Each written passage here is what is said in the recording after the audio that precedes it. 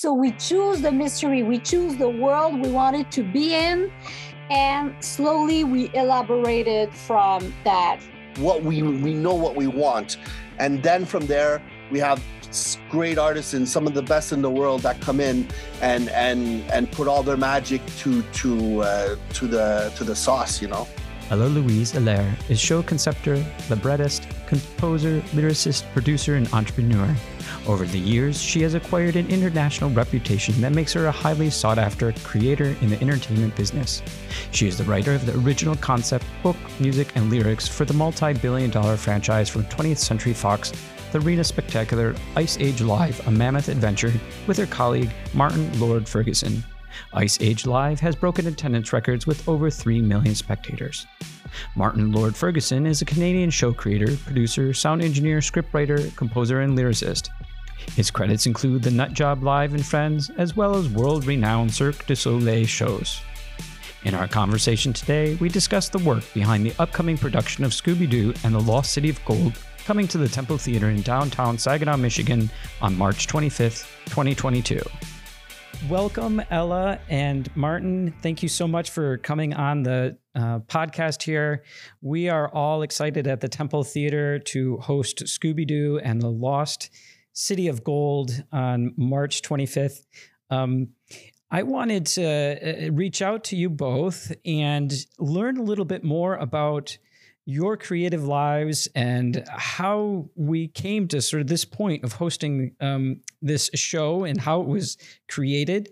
So maybe each of you could just take a minute to describe a little bit of your creative journey in the theater and creating the parts that make a story for live production. Oh, that's a long question. Usually it takes more than a minute to answer because we've been fortunate to be in this industry for 25 years. And I'd say the last 20 years, very active. I for myself, started, being really, really involved as a music producer in the early 2000s. And then we moved on to Cirque du Soleil. So that was our first big break in the industry because we, right off the bat started working on the biggest shows in the world in Las Vegas.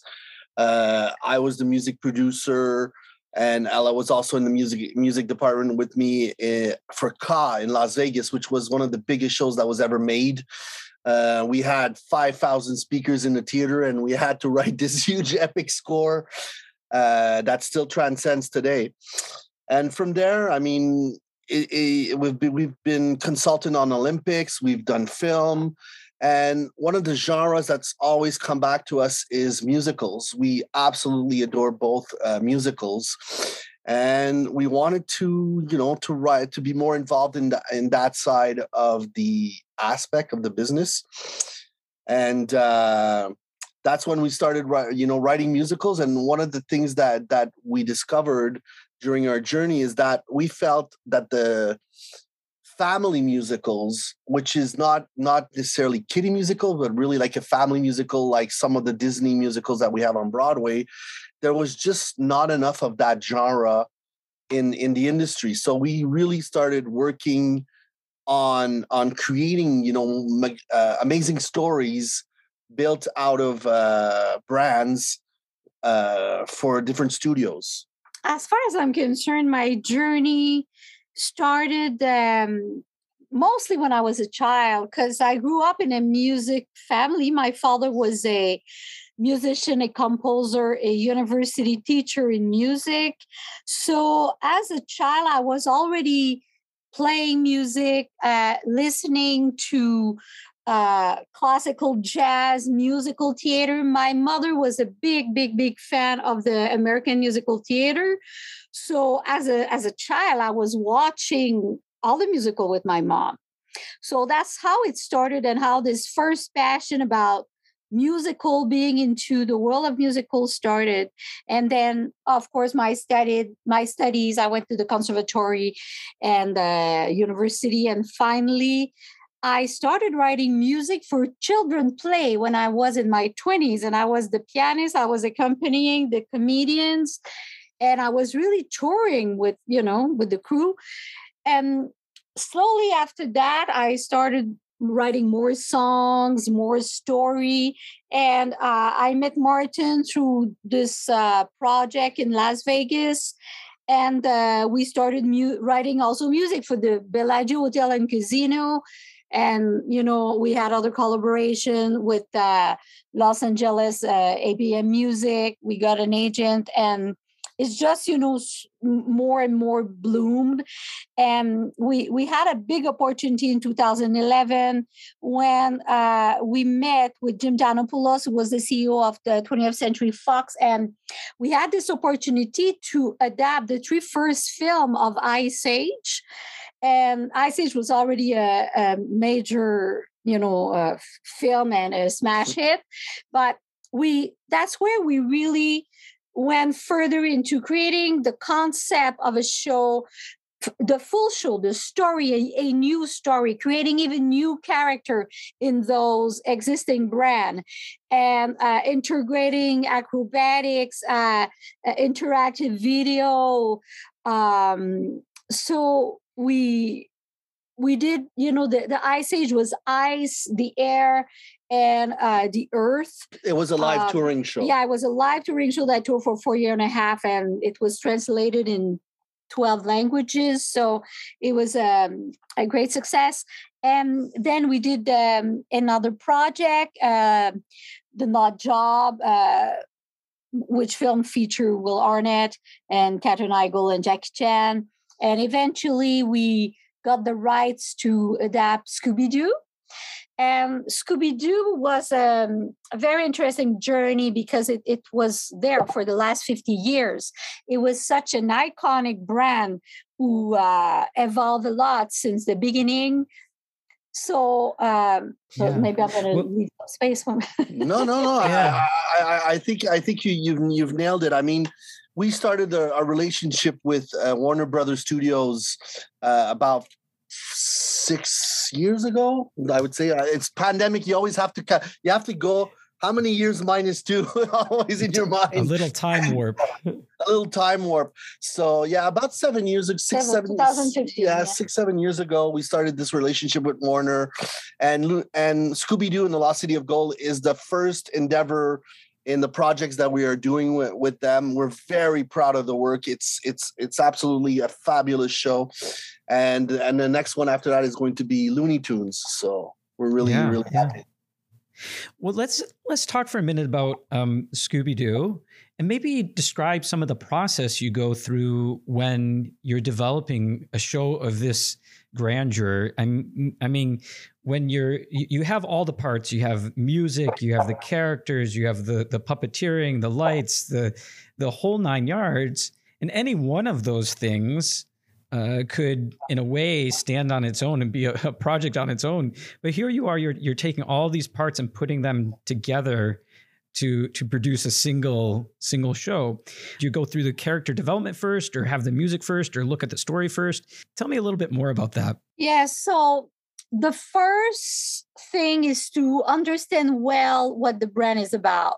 So first, we started listening to season 1, 1969, season 2, watch the film, also understand the way, what made this brand so great, why the audience was connecting to it, and the solving the mystery, 2 guys, 2 girls, how they were interacting. So that was like the first process.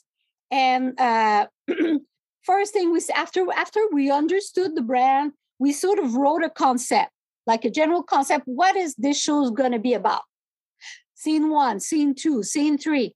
And we're going to solve a mystery. That's for sure. We're going to solve a new mystery. That was the first thing. So we choose the mystery. We choose the world we wanted to be in.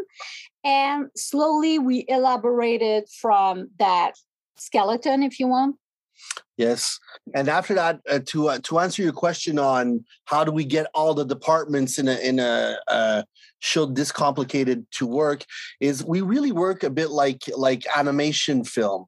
So in animation movie, way before you have the final drawings that are so beautiful on film, you have a storyboard artist that comes in, and what we do is we temp the music. We actually speak every line of dialogue, and we have a storyboard artist that comes in and draws maybe 200, 300, 400 drawings of the show. And then we kind of create a timeline with that, so that when we get to the other artists, the costume department, the animation department, because we're very video heavy in the show, the acrobatics department and everything. They have a sort of a map that's very well explained, so that they go, okay, I know where I'm going. I'm actually following this cartoon and with music. So that's how we work it. We temp everything. So maybe even like a year and a half in advance, the show is actually like, pretty much to 1 or 2 minutes, 3 minutes tight. What we know what we want, and then from there we have great artists and some of the best in the world that come in and put all their magic to the sauce. Along those lines, there's a number of very technical elements to this show, and I'd love to hear more about how some of the technical elements help move the show from your imagination onto the stage. Which technical are you thinking about? So, for example, the video projection, how that translates from the imagination and the drawings and connects to the stage itself. Well, I think the answer is in twofolds. The first part is that the video really helps the audience be inside a cartoon. So we really try to make it as an experience, as a person in the room. You really feel like you're in the Scooby-Doo world, really, really. And the second thing that video enables us is, contrary to traditional sets, we're able to create many, many, many worlds and go from one world to the other. And one thing we've discovered in the shows that we are doing is that the transitions sometimes from a song to another scene can be some of the most fun parts in the show, because that's where we can let the technology shine, and how the actors integrate with the projection. I have an example in Scooby-Doo where we have Shaggy and Scooby that need to go from one place to the other, and they're actually going to fall into a pit, and the actors had to rehearse for many weeks on knowing where they are in the video, because they're actually interacting directly with the video. The video's playing around them. So there is no blackouts in our show. It's always moving. It's a moving part between 18 to 20 worlds during the show.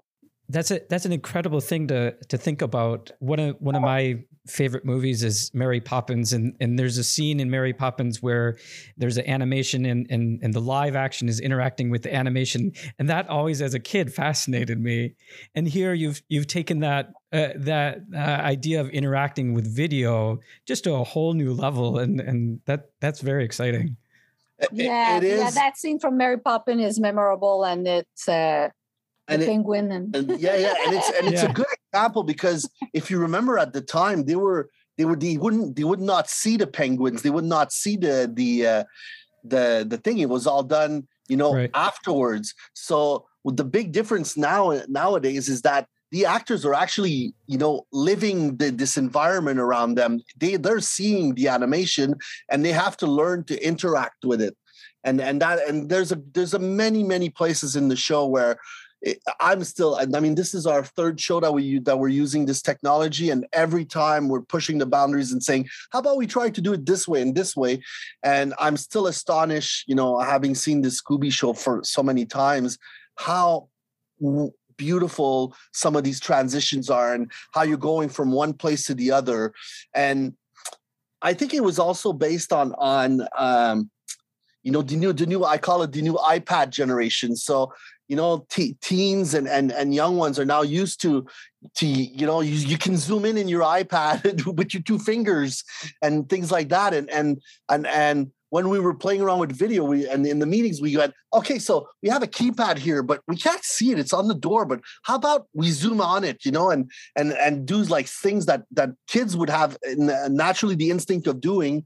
And so because of its video, we can do it. And then suddenly the Mystery Machine Gang are bigger are smaller than the keypad, but that's what video and all this magic of video interaction gives us. In terms of some of the challenges that you faced when you were putting this show together, I'd love to hear maybe what those challenges might have been and ways that you've been able to overcome them.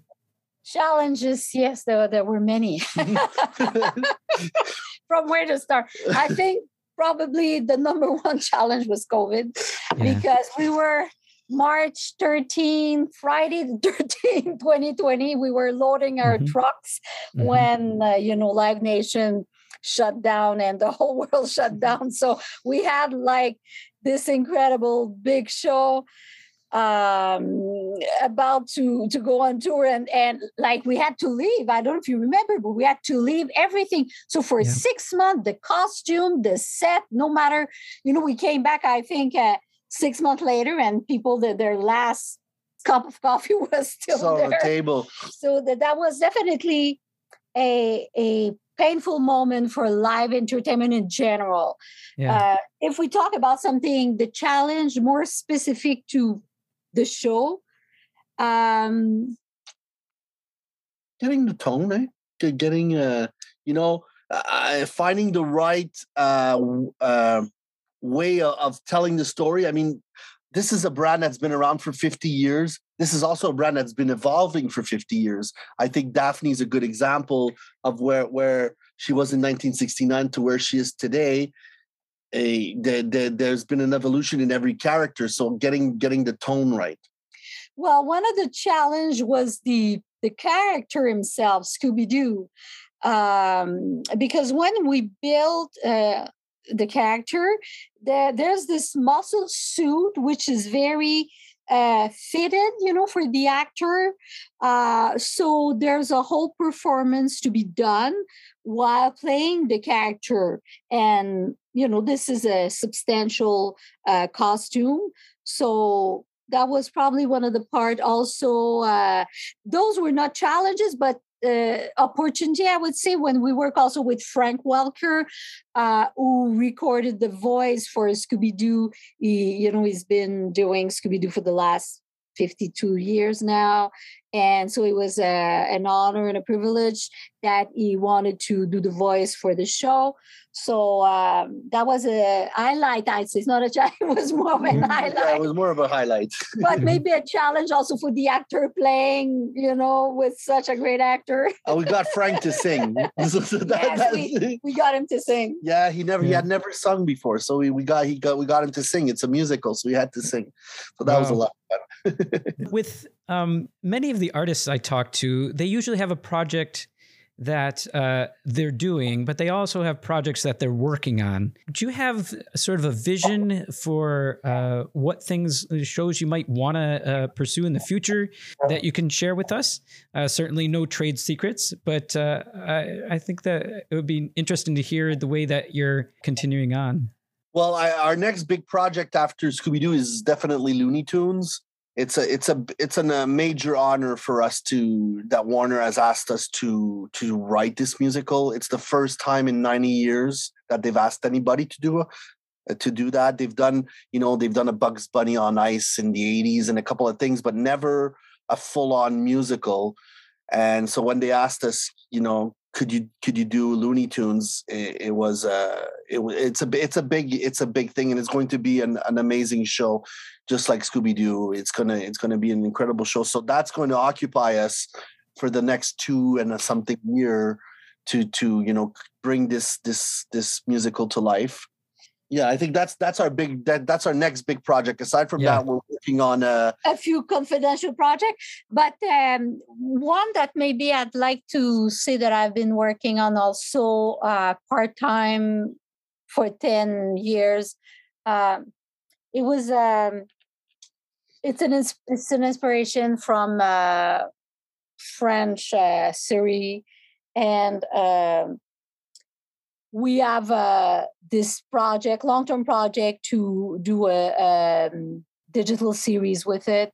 It's a musical also. Mm-hmm. Mm-hmm. So, but I could say that it's a period piece, and it's something that we'll be looking forward also to share. That it's more adult than just family, you know. Yeah. Mm-hmm. So Definitely music is in the air. music and musicals. Well, thank you both so much for sharing the work that you've done and the vision that you have and bringing that to stages.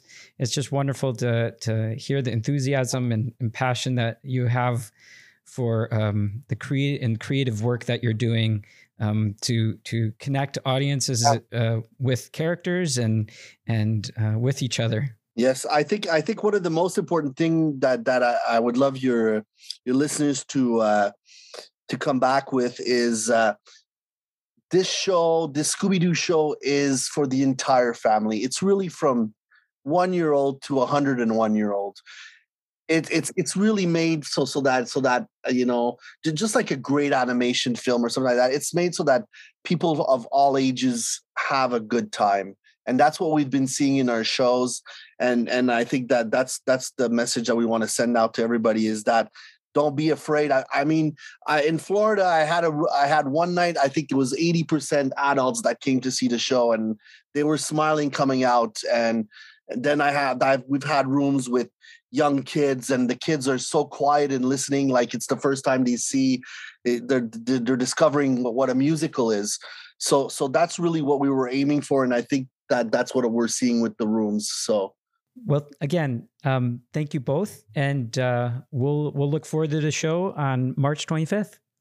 All right. Yeah, all right. Likewise. Thank you so much. Thank you for listening to the Temple Arts Podcast. Please consider subscribing to the podcast and making a donation to the arts through SaginawArtMuseum.org or TempleTheater.com.